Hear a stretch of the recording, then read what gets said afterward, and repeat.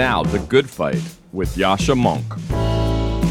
For the past years, it's been very easy to feel ashamed of America and ashamed of being Americans. Donald Trump has shown this country in its worst light. And it has felt exasperating how it can be that so many people still support him, that so many people still look up to him. Well, as somebody who studies populism in an international context, I have a slightly different view on that. Because populists actually tend to stay in office much longer than non-populist governments, about twice as long. The number of populist governments that are still in office after 10 years is about 5 times as high as the number of non-populist governments that are still in office after so long. In country after country in which populists have taken over, local political elites have said, that guy, him, he won't last 3 months. He doesn't know what he's doing. And they've been wrong time and again. Most worryingly, there are very few cases in which populists lose re-election after their first term in office. Now, all of this is worrying. It means that we should take polls according to which Joe Biden is about to win, is very likely to win in November, with a pinch of salt. We should be aware of the longevity of populists even when they do leave after their first term. Silvio Berlusconi lasted in office for about a year, had to go into opposition, and then dominated Italian politics for the next 2 decades. The first time that Kaczynski's Law and Justice government was in charge in the 2000s, they lost control pretty quickly, but then came back a decade later and have been disassembling Polish democracy very effectively since. But there is also a positive lesson to take from this, an inspiring lesson, and that's the one that I want to focus on today, which is that if the United States manages, as the polls suggest, to send Donald Trump home after his first term in office, if Donald Trump is replaced by a new president who actually cares about the values of liberal democracy, of individual freedom and collective self-determination, then this will be a rare and remarkable achievement, and it could be the beginning of a real fight back of liberal democracy against the forces of authoritarian populism.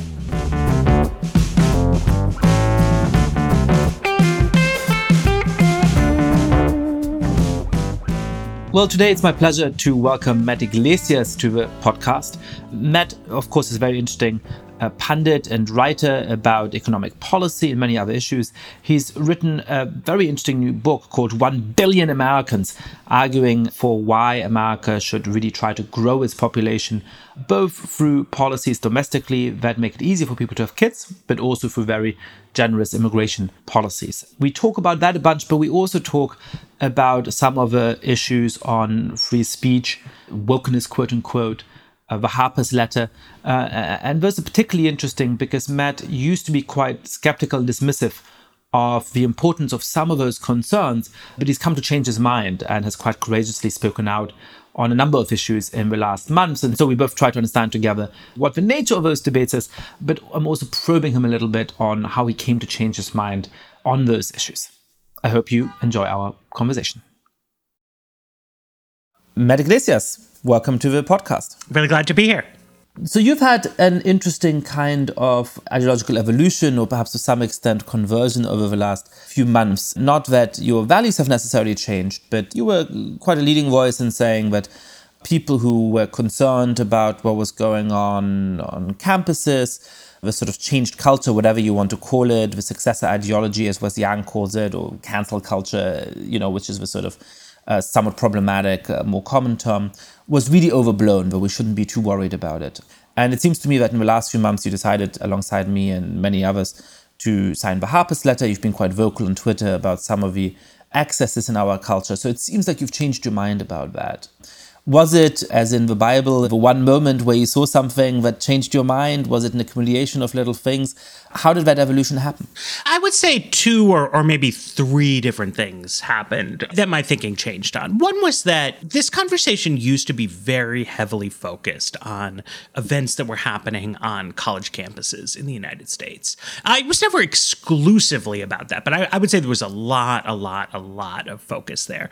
And it never seemed that important to me, right? Like the quirks of college campus atmospheres are not something I'm that interested in, not that invested in, don't have clear political remedies, don't have obvious political relevance to me. I also I speak fairly regularly with professors at various universities, and most of the ones who I spoke to said to me that their own estimation of this is that things were being overblown. So I take that seriously because there's hundreds of campuses around the country, and of course, like, something objectionable can happen on one of them in any given month. So two things about that changed over the course of this year. One was that it became clear to me that rather than sort of students outgrowing some of these norms that exist in kind of left-wing campus politics as they moved into the real world, that they were starting to influence institutions off campus very heavily. And I think you saw that really clearly with the situation with David Shor at Civis Analytics, which I've written about. You also saw it to an extent with the New York Times and the Tom Cotton op-ed and James Bennet, where I thought on one level, I was never a fan of the New York Times' practice of just sort of handing the microphone to random politicians to sort of spout whatever. And I wasn't a fan of that Cotton op-ed, but it was clearly within the confines of like the normal way the New York Times opinion section had been run. Yeah, this is the thing that always annoyed me about that particular firing, which is that I, like you, don't think that the New York Times needs to let the Taliban run op-eds in its pages, needs Vladimir Putin to run op-eds in its pages, needs propagandists for Viktor Orban to run op-eds in its pages. But to pretend that the Cotton op-ed was somehow outside the bounds of New York Times tradition, or that the problem with it was factual inaccuracy rather than a new taboo on what should be said in the op-ed page, was just, somewhat Orwellian. It was just, a very, very transparent series of lies about, why exactly Bennet was fired. Right. And so to react to that with a large public controversy because people were fired up about it, and to go after it and say, okay, we're going to change how we think about this going forward, right, I think would have been perfectly reasonable. I think there's a lot about the way newspaper opinion sections function that has become obsolete. I think, totally fine. But that Bennet was fired for a purely sort of post hoc violation of a new norm, right? It was odd. And Shor really fired for no reason at all, other than people got mad at Twitter for based on, I don't even know what, some kind of misunderstanding. Also, I should say, I know both of those guys personally. I'm not super close with either of them, but they are people who I know. And that brought things much closer to home for me than kind of previous conversations that we've been having. Then the other thing that was interesting to me about the fallout from those incidents has been the sort of, I don't quite know what to say it, but a certain rewriting of history around them, right? Where, again, with Bennet, people don't even want to say, okay, what happened here was that, we made a change and this one guy kind of fell on his sword as a consequence of that, and it was too bad. But instead, a myth, was propagated about what happened there. Also, an interesting thing to me is that the critics internally to the New York Times of that op-ed used the language that publishing this put New York Times staffers in danger, which is a very particular sort of verbiage, right? And it was a real example of a kind of what I used to think of as a curiosity, a sort of student politics on campus, migrating into a different kind of institution where people were having a disagreement about editorial values, right? And there's nothing wrong with that. Publications change their editorial mission all the time. It's not just reasonable for staffers at the New York Times to argue argue about how the opinion section should work. It's like there's nothing better for them to argue about than how the newspaper should work.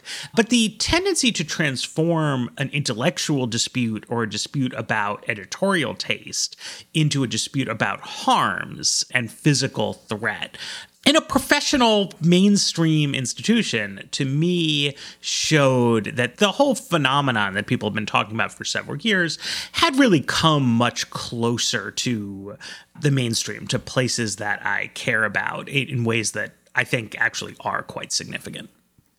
And in terms of a discourse of danger, I imagine you may not want to get into that. One of your own colleagues then said that you endangered their safety at the workplace because you signed the Harper's letter, which to me was an even more absurd sort of exaggeration of the facts than the argument that somehow black journalists at the New York Times might be harmed by Tom Cotton being given a platform. Well, at least I can see, the kind of link. I mean, I guess you could imagine that if Tom Cotton's op-ed was listened to and the military quashed a protest and a black New York Times journalist was covering it, you could sort of imagine a remote causal link there. Whereas the claim that you're signing the Harper's letter somehow endangered somebody seemed to be even more esoteric. So feel free to comment on that insofar as you'd like. I understand if you don't want to or can't. But tell me something as well about the wider significance you now take this to have. I mean, is this a concern, as some of our critics like to say, about poor James Bennett or about poor David Shaw and the few individuals who sort of are harmed by that? Or what do you think will happen to these institutions or to our politics in general if these norms really do take over completely within the sort of mainstream or left of center American space? I think that one thing that is odd about this practice to me, right, is that in the internet era, the idea of deplatforming people has less actual efficacy than ever before. Right? Like, it is really easy to get around gatekeepers. And one reason why I think it actually makes sense for the Times to not just publish random Republican senators' op-eds, like as an editorial decision, is it used to be that like the only way for Tom Cotton to make his ideas known to the newspaper reading audience of New York City was to write an op-ed in a New York City newspaper. Now, like, there's no need for that, right? Like, you can't stop Tom Cotton from communicating. You can't stop anybody from communicating. So on one level, it's fine. On another level, specifically if the sorts of institutions that consider themselves committed to progressive values, social justice, economic and racial inequality, if they adopt a set of norms internally that prevents them from having rigorous discussions of what's going on, they're simply going to become ineffective, right? They're not going to be able to do their jobs correctly. We need to be able to discuss. I mean, all this was playing out in the backdrop of a sudden surge of interest in the idea of police abolition or perhaps defunding the police, right? And I thought at that time that it was important to have a real conversation about the state of our knowledge of public opinion, of how law enforcement works, of how crime works, of what the relative costs and benefits of these different ideas are, because it just like it matters for governance, right? If the most left-wing jurisdictions in America all hop on a misguided bandwagon and crime soars and a lot of people get killed, and it discredits anti-racist politics, like, that's really bad, right? Like, the emotions and the sentiments that erupted after George Floyd's death are incredibly important. They have been really important to the cause of American liberalism for decades. The level of public interest in them has ebbed and flowed, but it's important in a journalistic space, in an academic space, to be able to have, rigorous searching probes of these kinds of ideas. And I think in a lot of cases that didn't happen. Now, I do think that, one of the upshots of the kind of summer surge of interest in this discussion is that I now think that a lot of institutions have backed away from the edge, right? That a situation that I found very concerning in, I don't know when it was, June or July, actually seems improved to me by September or whatever of this year.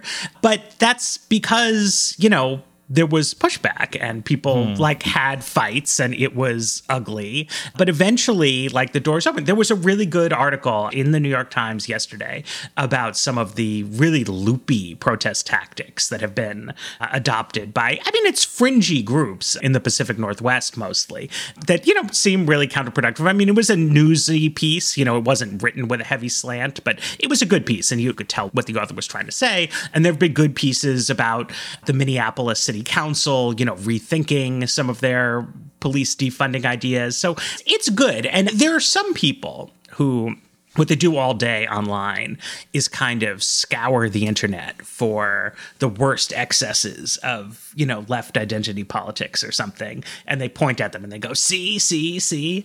And I'm not that person. I am primarily actually interested in doing articles about politics and policy in a straightforward way. But there was a moment when I really did feel the sort of tentacles of conformity moving tighter and tighter. And I thought it was important to push back against that. And it's good that we can get to a better place to an extent. But, you know, it remains a concern. I have a couple of questions about that, I think. I mean, one is just trying to understand that conformity. I mean, to me, one of the attractions of being an academic, a writer, for lack of a better term, a public intellectual, is to think about the world, right? I mean, I think everybody, you know, it's actually pretty hard to succeed in that business. And I think everybody who does succeed in that business could easily go and make more money on Wall Street or some other, you know, part of the American economy. And the reason why I have chosen to do this life rather than do something like be on Wall Street is that I'm genuinely interested in ideas and I cherish a life spent thinking freely about the world and what I think about it and what I think is important. And it just strikes me how many writers and journalists don't seem to care about that, who sort of seem willing to outsource their opinions to whatever the prevailing friend group is, and who actually have radically changed their opinions on a number of important issues over the last 5 or 10 years without seeming to recognize that they've actually changed their opinion in radical ways and without seeming to at all chafe at the fact that on 20, 30 topics, there now is a relatively prescribed opinion, perhaps less strictly prescribed than 2 or 3 months ago, but nevertheless quite clearly discernible. So one question I have to you is just at a personal level, as somebody who's been around a lot of journalists for longer than I have, what do you think explains that? Yeah, I mean, look, I always got into this. I continue to think it's fun to speak my mind, to explore different ideas, to, you know, go do whatever. And I don't know exactly why. It is, I think, really clear to me that there are a number of people in the writing business who have developed, you know, real instincts of conformism to the near group, not conformism in the like 1950s, you know, organization man sense where, you know, it's conformism to the opinions of 5% of the US population, interestingly. Right. Well, conformism to the opinions of young college graduates who live in big coastal cities, right? Which, you know, that's me too. I'm not like, oh, you know, I'm Mr. In Touch with the universe. But it has something to do with, I think, the greater economic precariousness of journalism today compared to where we were before. It has something to do with the way audience metrics work, you know, and you sort of know what's getting clicks, you know what's not. It has something to do with the way social media works, right? It's something you see on all kinds of topics, right? Is like Twitter is all these weird factions and feuds and different things go together in different kinds of ways. And you know, I didn't even realize this, but like, because I agreed with some people about one set of issues related to policing and speech issues over the summer, I had accidentally fallen in with an online clique who has a completely different view than I do of the Russia investigation and the influence of Russian foreign policy on sort of right-wing authoritarian populism across the United States. And to me, though, like, that's just normal. Like, you agree with people about some stuff and you disagree with them about other stuff, right? But there's this incredible, you know, it's almost like digital street gangs, right? Where everybody, they know who has their back and they know who their enemies are, and you pile on, and it doesn't really matter what the fights are about. In The Wire, there's a famous scene where, you know, one of the gang leaders says, if it's a lie, we fight on that lie. And I feel like there's a lot of that spirit on the sort of online world. Of course, the other thing is that journalism has changed, right? It used to be that there was a career path for somebody who would start at a small daily newspaper and, cover the school board. And if you did a good job covering the school board, you might cover the city council, or you might go to the state legislature, or you might go to a slightly bigger newspaper. And it took real skills to do that work, right? You had to write clean copy, you had to make phone calls, you had to get your facts right. But it was a form of writing and journalism that didn't really call for creativity. It was a, workmanlike. It was a craft.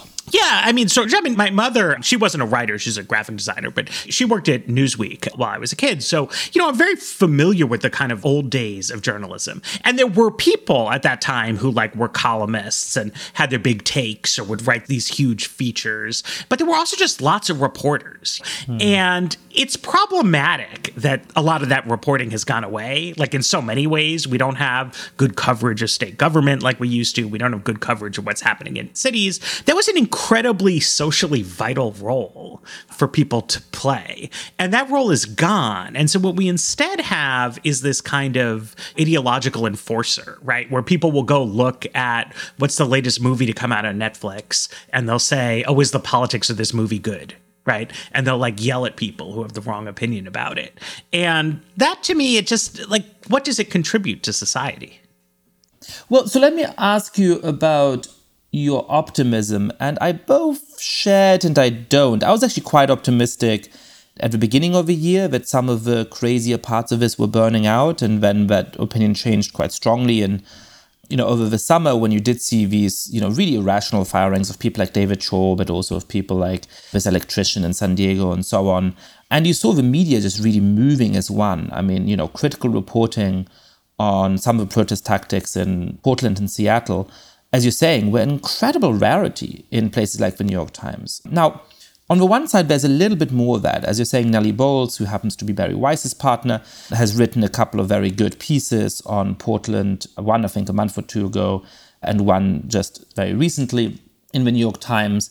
There has been pushback against the idea of defunding the police, and people recognize how unpopular position that is. There's actually quite an interesting indication of the leader of a city council in Minneapolis, I believe, who had called on abolishing her police department, now starting to ask questions about why the response times for various noise nuisances in her neighborhood are so slow, because clearly she talked to some of her constituents and figured out that their opinions are a little different from what she imagined them to be. So you can see a little bit of that course correction on particular issues going on. And I agree that is a heartening development. I do have still two worries about that, though. The first is that it does seem to me like the fact that there was overreach and that there was real mistakes and that there's a course correction going on is being memory holed. So that very clearly some of the activists, and a lot of the activists who talked about defunding the police meant that literally.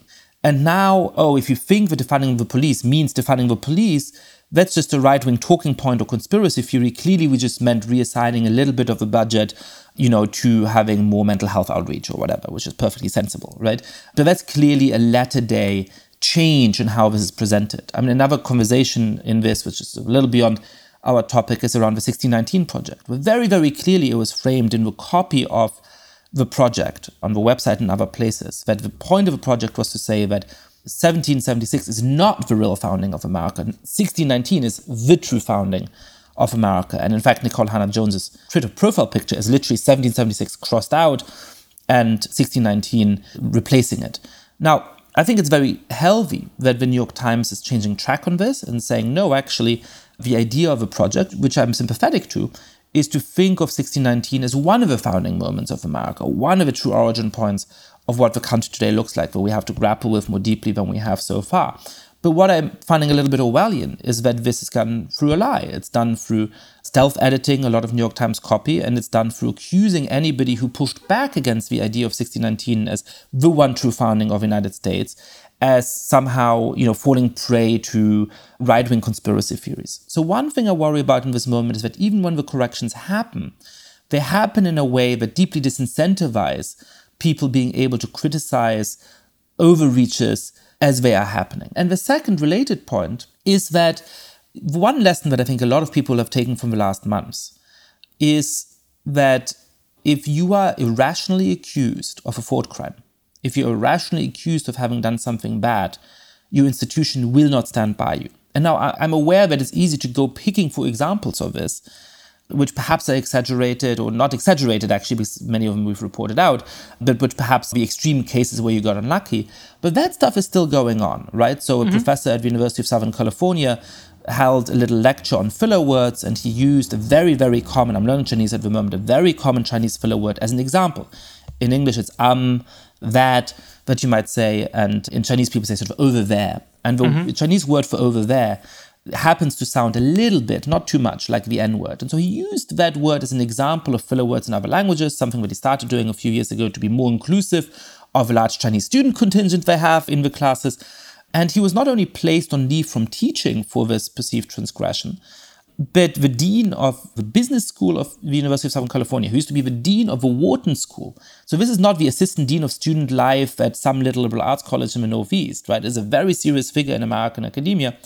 Basically sent a letter saying that this professor had done something very bad and that he's apologizing on behalf of this professor. Now, again, this is one professor. He's not going to lose his livelihood. But in terms of making people from newspapers to academia to all these different walks of life think, if I get anywhere close to the line by mistake, nobody's going to look out for me. So I better make sure that I don't go anywhere close to that line if I care about my reputation and livelihood.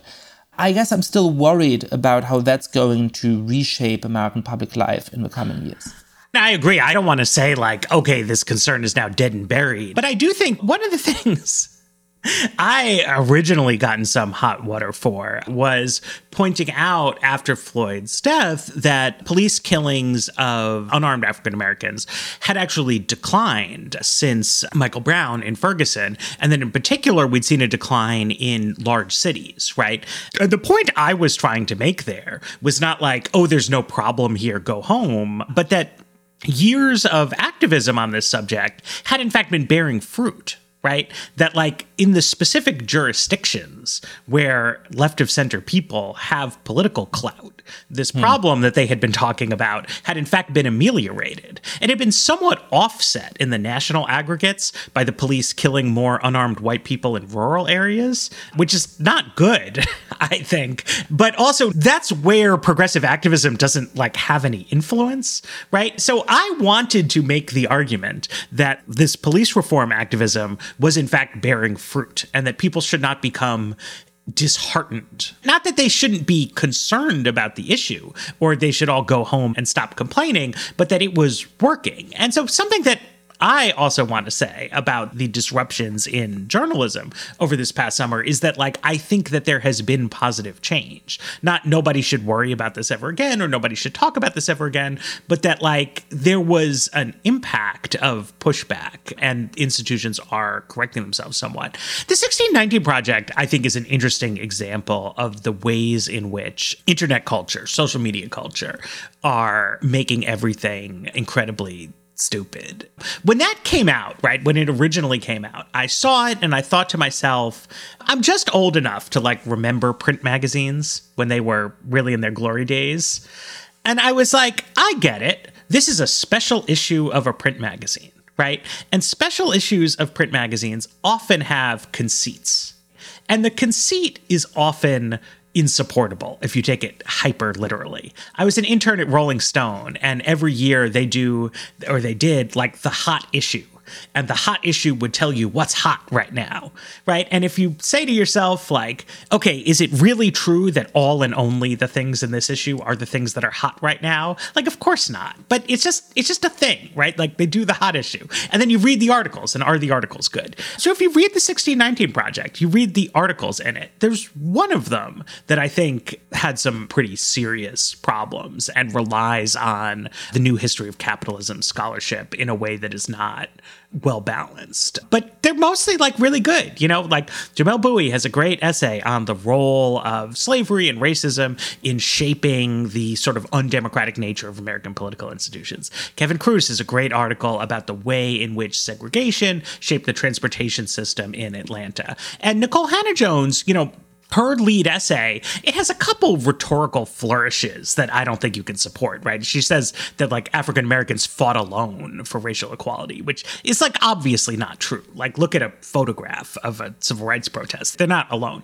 That said, like it's a great essay, right? On the theme of how an African American intellectual witnessed her father's American patriotism as a young person, but didn't understand it, and how she came to find an understanding of American history that reconciled herself to that. Right. And it's wonderful, I think, essay, you know, even just with anything, like you can raise questions about it.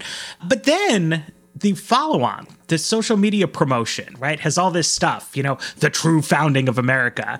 And she gets into all kinds of Twitter fights with people, with many critics who are over the top, and then becomes over the top herself. And next thing you know, we're all reacting not to like the content of that issue, but to arguments that people have ex post. And now they've started in with, I think she just angrily denied online last week or something that she had ever said this was the true founding of America, which is obviously not true. It's like there in the copy. And so now there's this scrubbing of the copy, and like it's bad, as you say. But I also think like it's a shame, right? There was this old line I agree. from Duke Dongheim, right? Like it's worse than a crime, it's a mistake, right? Like it has obscured the like actual work that was in there into a series of like internet feuds and now weird revisionism about the sharpest excesses of the marketing.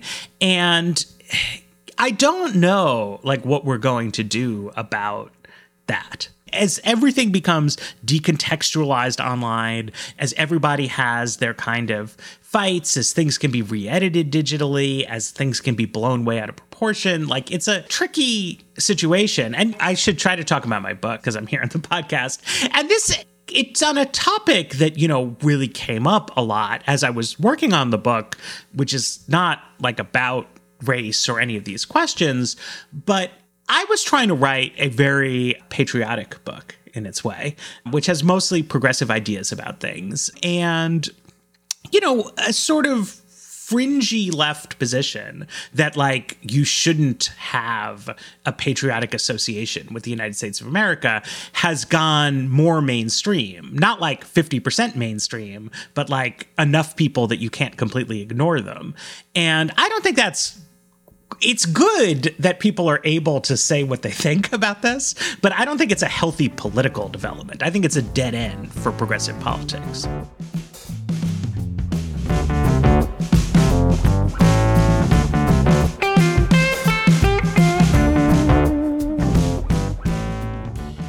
I'm Yascha Mounk, and I'm the host of The Good Fight podcast, as well as the founder of Persuasion.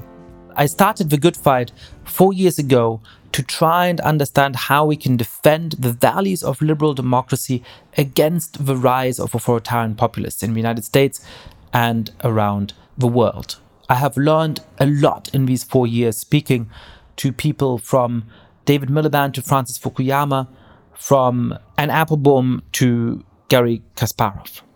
Join us for in-depth, serious, fun conversations that help you understand what the threats to the values of a free society are today and what all of us can do in order to stand up for our values in perilous times.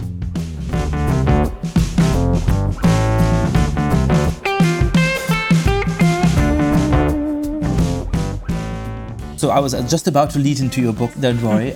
You know, one of the things that I'm really struck by in this moment is the proud pessimism of everybody, right? Mm-hmm. So I'm in 2008, which is when I really came to the country. I spent a year in New York in 2005, and I started my PhD in 2007, and that's really the moment since when I've been continuously resident here. And that was, you know, exactly coincided with the rise in the primaries of Barack Obama and his incredibly optimistic vision of the United States. And perhaps in retrospect, in some ways overly optimistic, or at least a lot of people, I don't think it was Obama who was overly optimistic exactly, but a lot of the commentary around it, where we had reached a post-racial society and so on, was over-optimistic.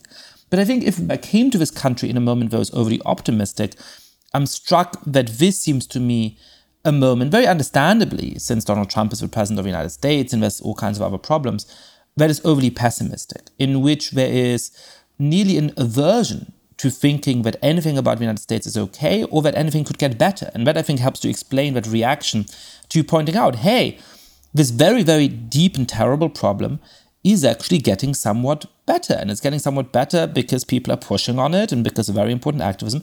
But surely that's something we should celebrate. And actually, it's something that can give us energy and hope to keep pushing. But instead, there is this sort of addiction, I think, at this moment to saying, everything is terrible and everything is bad. And if you don't see that, then you're a bad person. So anyway, that brings us a little bit to your book, because your book is a very optimistic book. It's the idea that America can continue to be highly influential in the world, that it can integrate hundreds of millions of immigrants and be a really thriving society to which people want to flock and in which they can lead a good life. Tell us a little bit about the conceit of your own book. You're talking about the conceit of a special issues of the New York Times Magazine. The conceit of this book is that America should stay on top of the world, and the only way to do that is to radically grow the US population to 1 billion. And then there's a set of interesting proposals about what it would take to be able to do that. Tell us about the normative conceit, first of all. Why should we want so desperately for the United States to stay on top of the world, and why does that require getting to 1 billion Americans? I mean, you can give some specific thoughts about the nature of the Chinese regime, the things that they are doing in the world, but I think in really big picture way, you think back to 13 original colonies, states, independent of Great Britain, and they had some choices to make about what they wanted to try to do as a country, right? And the founding fathers, the early republic, they could have steered the United States on a course to be very similar to Canada, our neighbors up north, who have a lot in common with us, right? Continental scale country, vast natural resources, a British legacy of the rule of law, problematic treatment of the indigenous population, et cetera, et cetera, et cetera. But Canada, while it's very nice, I've been there, they have high living standards, they do well in Human Development Index reports, they have avoided some of the egregious historical crimes of the United States, but it's a little country. It's 30 million people, and they're not very influential in the world. They kind of tag along with the British in the occasional war, and the British Empire fades itself, whereas the United States is a really big deal. Right? The United States is a shining city on the hill. The United States is the arsenal of democracy. And I think that is, all things considered, a good thing, and has been a good thing throughout history. It has been of benefit to the Canadas and New Zealands of the world to have the United States out there, and that it's not something we should let go of. That the United States is, I don't want to say we're unique, but we are unusual in the possession of a very strong tradition of civic nationalism that is very deeply tied to liberal and egalitarian values, that makes it possible for lots of people from all around the world to come here and truly become American. I was always struck when I was in high school, I did an exchange and I lived with a family in Paris. And something happened on the street by the house. And, I was talking about it with the father of the family, and he was saying, well, was the guy French? And I said, I think so. I mean, he was speaking French. And he said to me, yeah, but was he really French? And I said, I didn't quite. And what he meant was, is he white?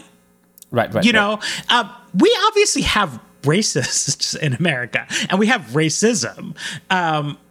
And we sometimes have an esoteric conspiracy theory, like Barack Obama is secretly Kenyan. But generally speaking, nobody denies the Americanness of African Americans, right? And in fact, it's the opposite. So many of the most American things, most distinctly American cultural contributions come from Black America. Right. And that's a good thing about America, right? You can really. This always strikes me in the American discourse. I mean, because I grew up in Europe and I'm intimately familiar with this idea that you really are only truly French or truly German or truly Italian if your ancestors way back are from there. This is true for somebody like me who grew up Jewish in Germany. When I mentioned that I was Jewish, even though I'm born and raised in Germany and don't have an accent speaking German, don't visibly look different from most Germans, that itself was enough for people to think that I'm not German. Some of the idea of being Jewish and being German are opposites. I was really struck by it when I was reporting a piece for Harper's a few years ago, and I was in this high school class in an industrial town in Germany, in Dinslaken. There was actually a Muslim religion class taught by a very interesting sort of liberal Muslim reformer, Lamia Kador, who's actually on the board of advisors of Persuasion. And, she was making a very sort of pat point about tolerance and that, whether or not you're a good person doesn't depend on whether you're Sunni or Shia, or whether you're Muslim or not Muslim, whether you're German or something else. And this one kid, who was about 13, I think, raised his hand and said, that's right, I have a German friend. And this kid was born and raised in Germany, and he thought of himself as so obviously not German that, the one white kid, I guess, he was friends with, the one person who had, fully German ancestry, was his one German friend. For all of the problems of America, I think it is unimaginable to find a 13-year-old who was born and raised in the United States who has that self-conception.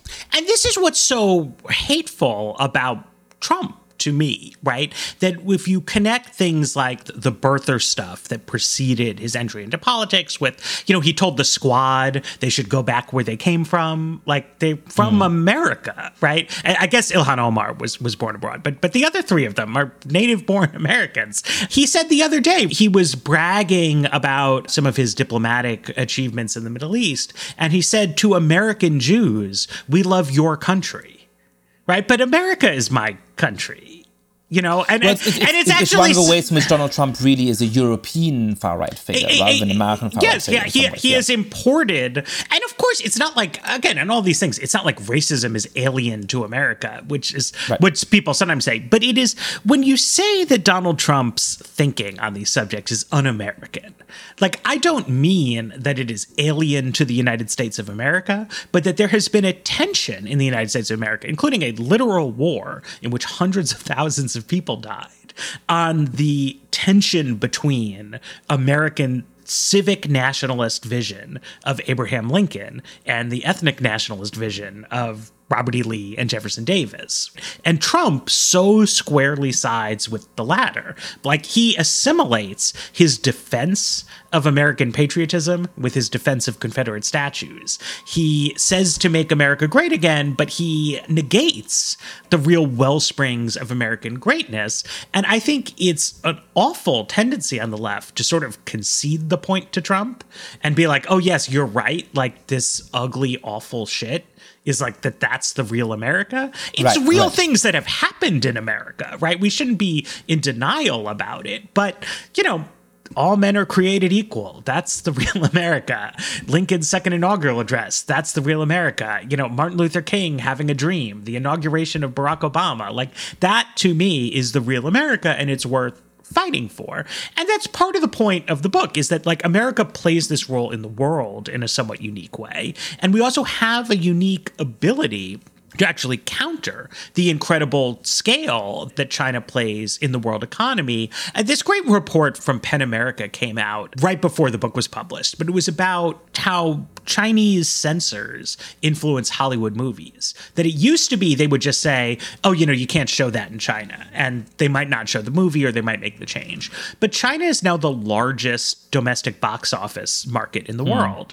So access to the China market is not a nice to have for Hollywood. It's a must have. And if they tell you that a character, the Ancient One in the Marvel Cinematic Universe, is a Tibetan monk in the comic books, but you can't have a Tibetan in a movie now because China won't allow it, right? And Disney, like, capitalism has no morals, right? And NBA players, like, are very outspoken on a lot of social issues in the United States, and I think that's great. And we saw what happened to Daryl Morey when he tried to be outspoken about human rights in Hong Kong. He got shut down by the league, shut down by his colleagues because they need money, right?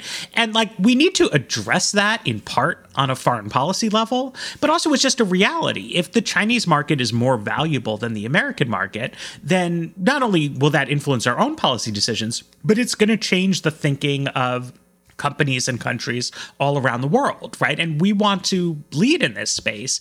And that means I think we have to literally lead in terms of the scale of the country. And for all the reasons we were just rehearsing, like, we have the ability to do that. America has an incredible ability of not assimilation exactly, but integration, right, of people from different places into a common civic framework where we are a diverse country where there's a lot of different stuff going on and we can sort of hate each other half the time, but still really all be Americans. So how do we get to that vision if we want to have 1 billion Americans in order to have more weight in the world and make the promise of America accessible to more people from around the world. What concretely do we have to do in order for that to be a feasible prospect? So some of this, which is further from your themes, is just welfare state stuff, right? We need to do more to support families with children. I think we should do a child allowance, universal child allowance, which is something Joe Biden just recently started talking about. We should have preschool programs because right now people have fewer children than they say they would like to have. And even though the impact of these kind of programs is modest, a small change in the number of children per person has a big compounding impact over time, especially if you also have more immigrants, which is what, I think we should do. I think we should have a robust... Let me double click on the welfare stuff, because I am actually very interested in it. I wrote a book about the welfare state. The obvious objection that comes to my mind is that I'm completely in favor of all of those programs. And I absolutely think that the United States should have a welfare state, especially around those issues, that is more similar to some of the better functioning European welfare states.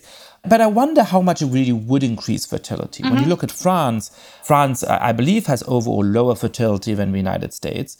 And even within France, a lot of its fertility comes from very recent immigrants who haven't yet quite imbibed French cultural preferences or values around the number of children you have. And then even once you're in the second or third generation of the descendants of immigrants, they actually integrate or assimilate in a sort of negative way in this sense, which is to say that they start having very few kids just like every other French person. And so I guess I wonder whether a very generous welfare state is going to make a big difference in how many kids Americans have. It may make it much pleasanter to raise children. It may make those children have better life chances. It may make life in the United States a lot less stressful and scary. And all of those are good things, and all of those are sufficient reasons to favor those kinds of welfare state measures. But I guess I'm just a little skeptical of the bet that it really would have a significant impact on fertility rates. Well, so people read the evidence from France and Sweden in different ways. I think it's notable that France has the highest birth rate in Europe. Right. It is true it's lower than the United States. I think if you look domestically, cross-nationally, et cetera, the primary determinant of family size is religion. So France, like all of Western Europe, is very secular, and people have low birth rates. The biggest exception to that is relatively recent immigrants to Europe who often come from the Islamic world, are more observant. In the United States, we're much more religious than Europeans, but secular Americans also don't have a lot of children. It's religious ones who have more. But, people do these studies, right? Cross-national, they do time-based studies, to show what happens when new programs come in. They do difference and differences, comparing countries. Anyway, it all adds up to saying that a big change in the welfare state in the United States could generate probably an extra half a kid per person. So that's significant. Well, it depends how you look at it, right? These programs have developed a bad reputation because their primary advocates in recent years have been these kind of far-right Central European parties. And so if you are a far-right person and you don't like the idea of a welfare state, but you do like the idea of having more children, you look at this and you say, oh my God, I spent like hundreds of billions of dollars and I got an extra half a kid. Like, that's terrible, right?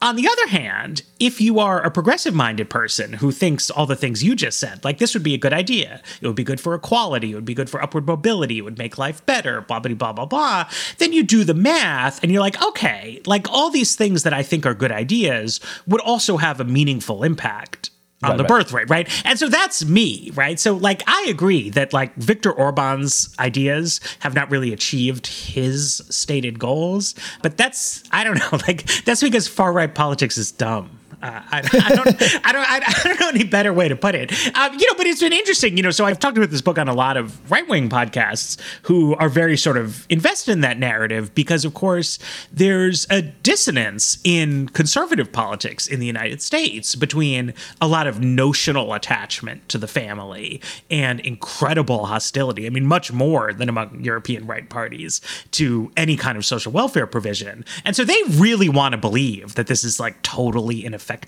Interesting. Just like they want to believe that there's one crazy study out of Oregon purported to show that giving people Medicaid doesn't improve their health at all. There's a million studies of this question, and all of them say the opposite.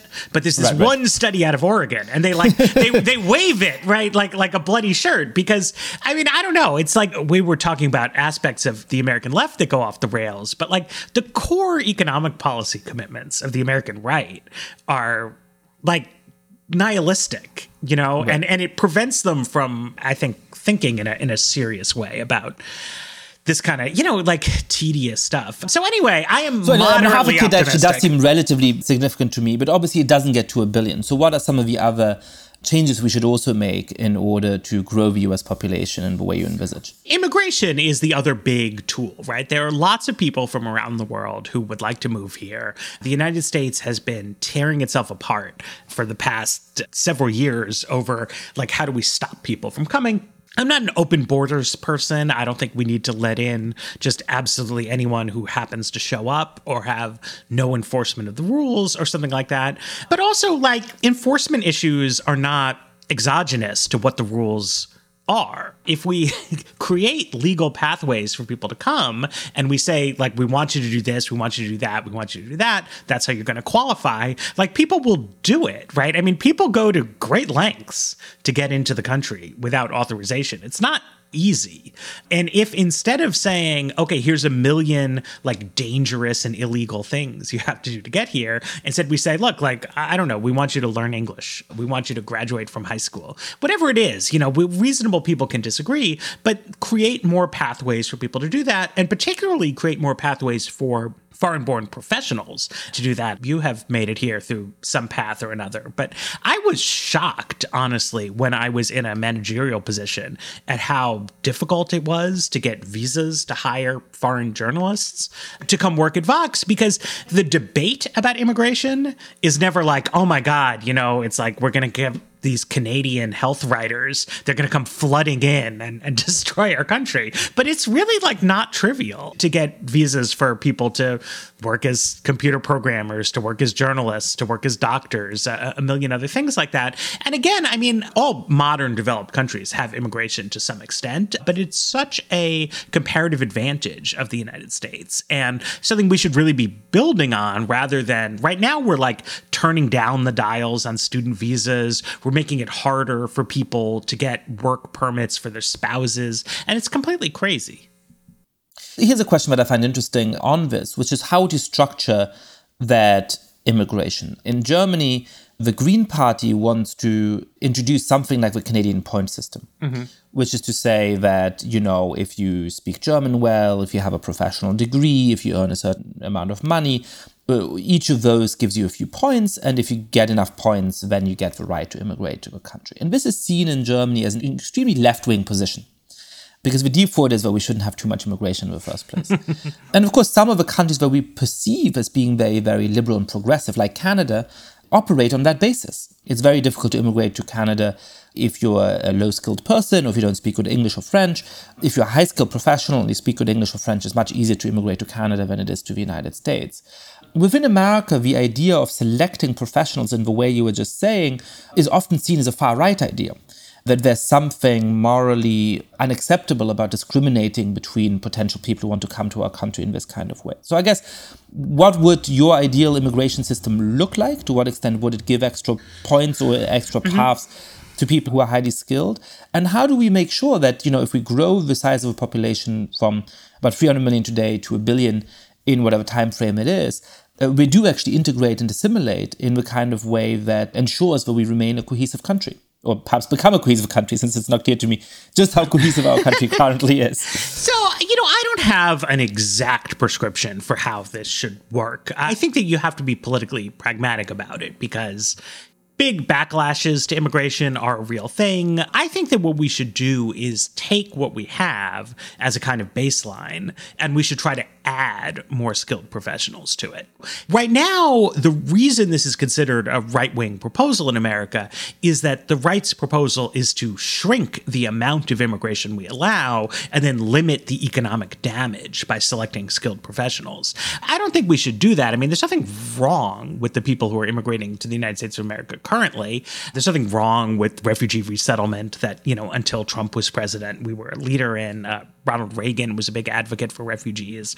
But we should try to get more skilled professionals in here, I think particularly in the healthcare space, where our cost structure is terrible, and in the high-tech space, where we're just sort of a world market leader, and that's very valuable and important.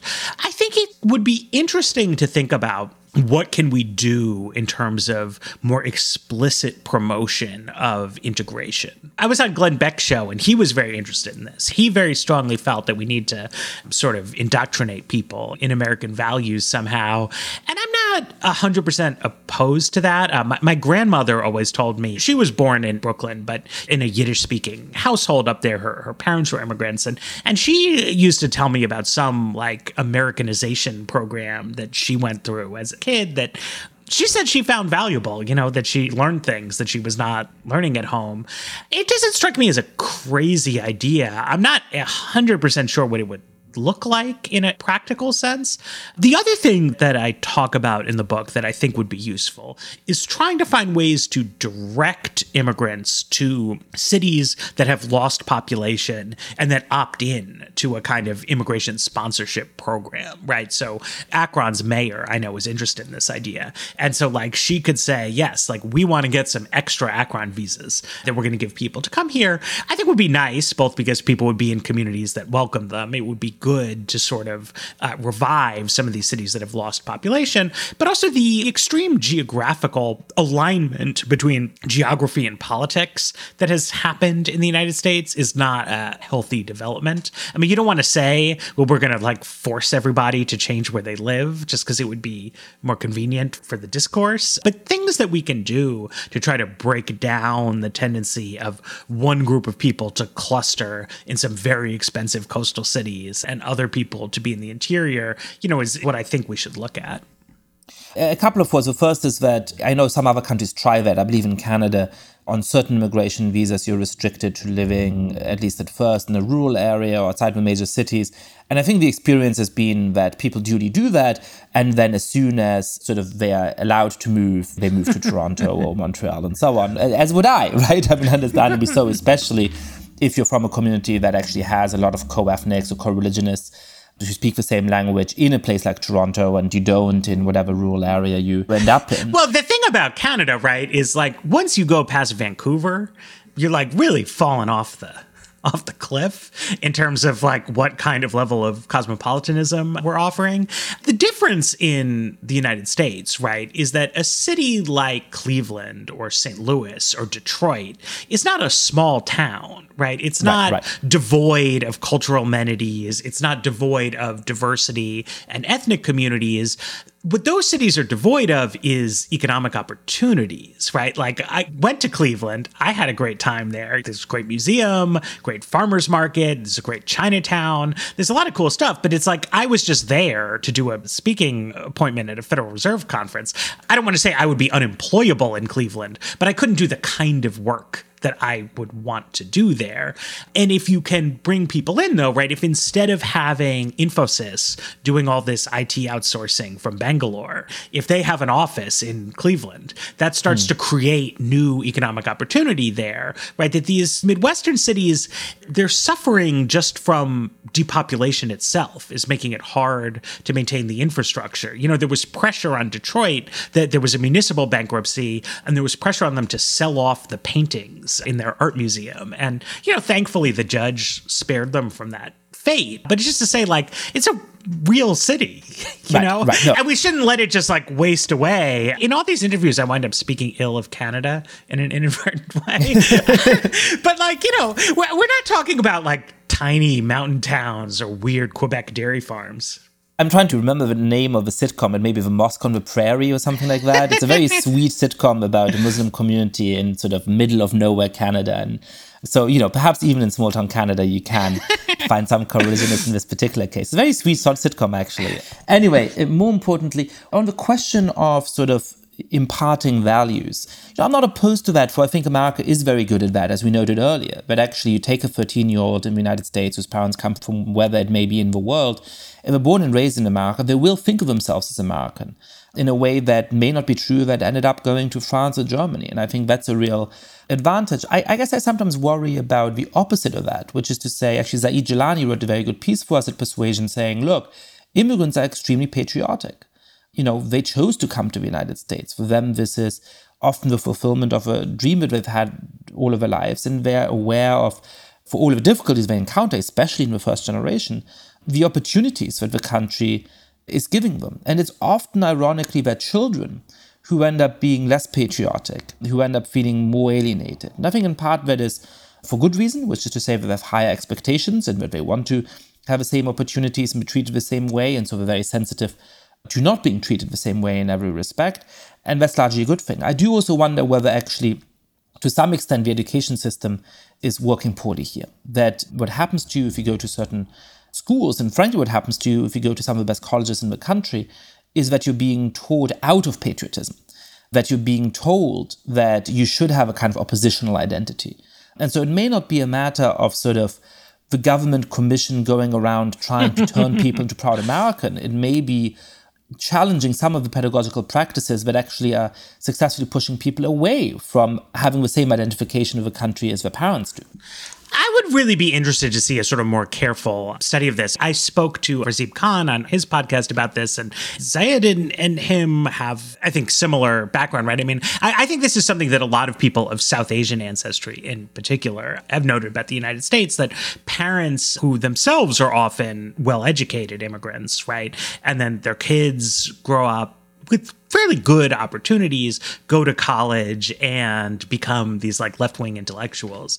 I would be interested to see a sort of real study of patriotic sentiments among second-generation people, look at, how that differs for the much more working class Latino and Hispanic second-generation population, try to see exactly what it is that's going on. I know when I was in college, this is now ancient research, but I took a class with Mary Waters, and, she talked about sort of Afro-Caribbean immigrants and their kids and sort of assimilation, strong assimilation into American culture, but specifically into Black American culture, and the sort of mixed feelings that their parents would sometimes have about that, because a lot about African-American life was stigmatized by Afro-Caribbean immigrants themselves. So we've always had somewhat complicated relationships along those lines.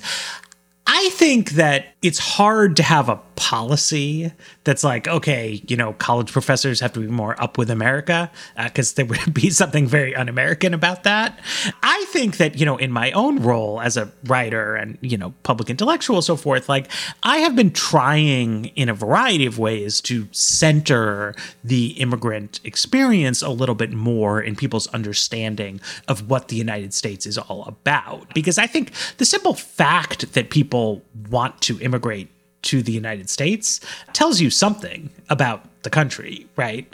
It's not like, well, if people want to come here, the country must be perfect, but it's that none of the countries that anybody is living in are perfect, right? And that all things considered, in a world of imperfect countries, an awful lot of people think the United States of America is a pretty good place to live. And that's something people should take to heart, right?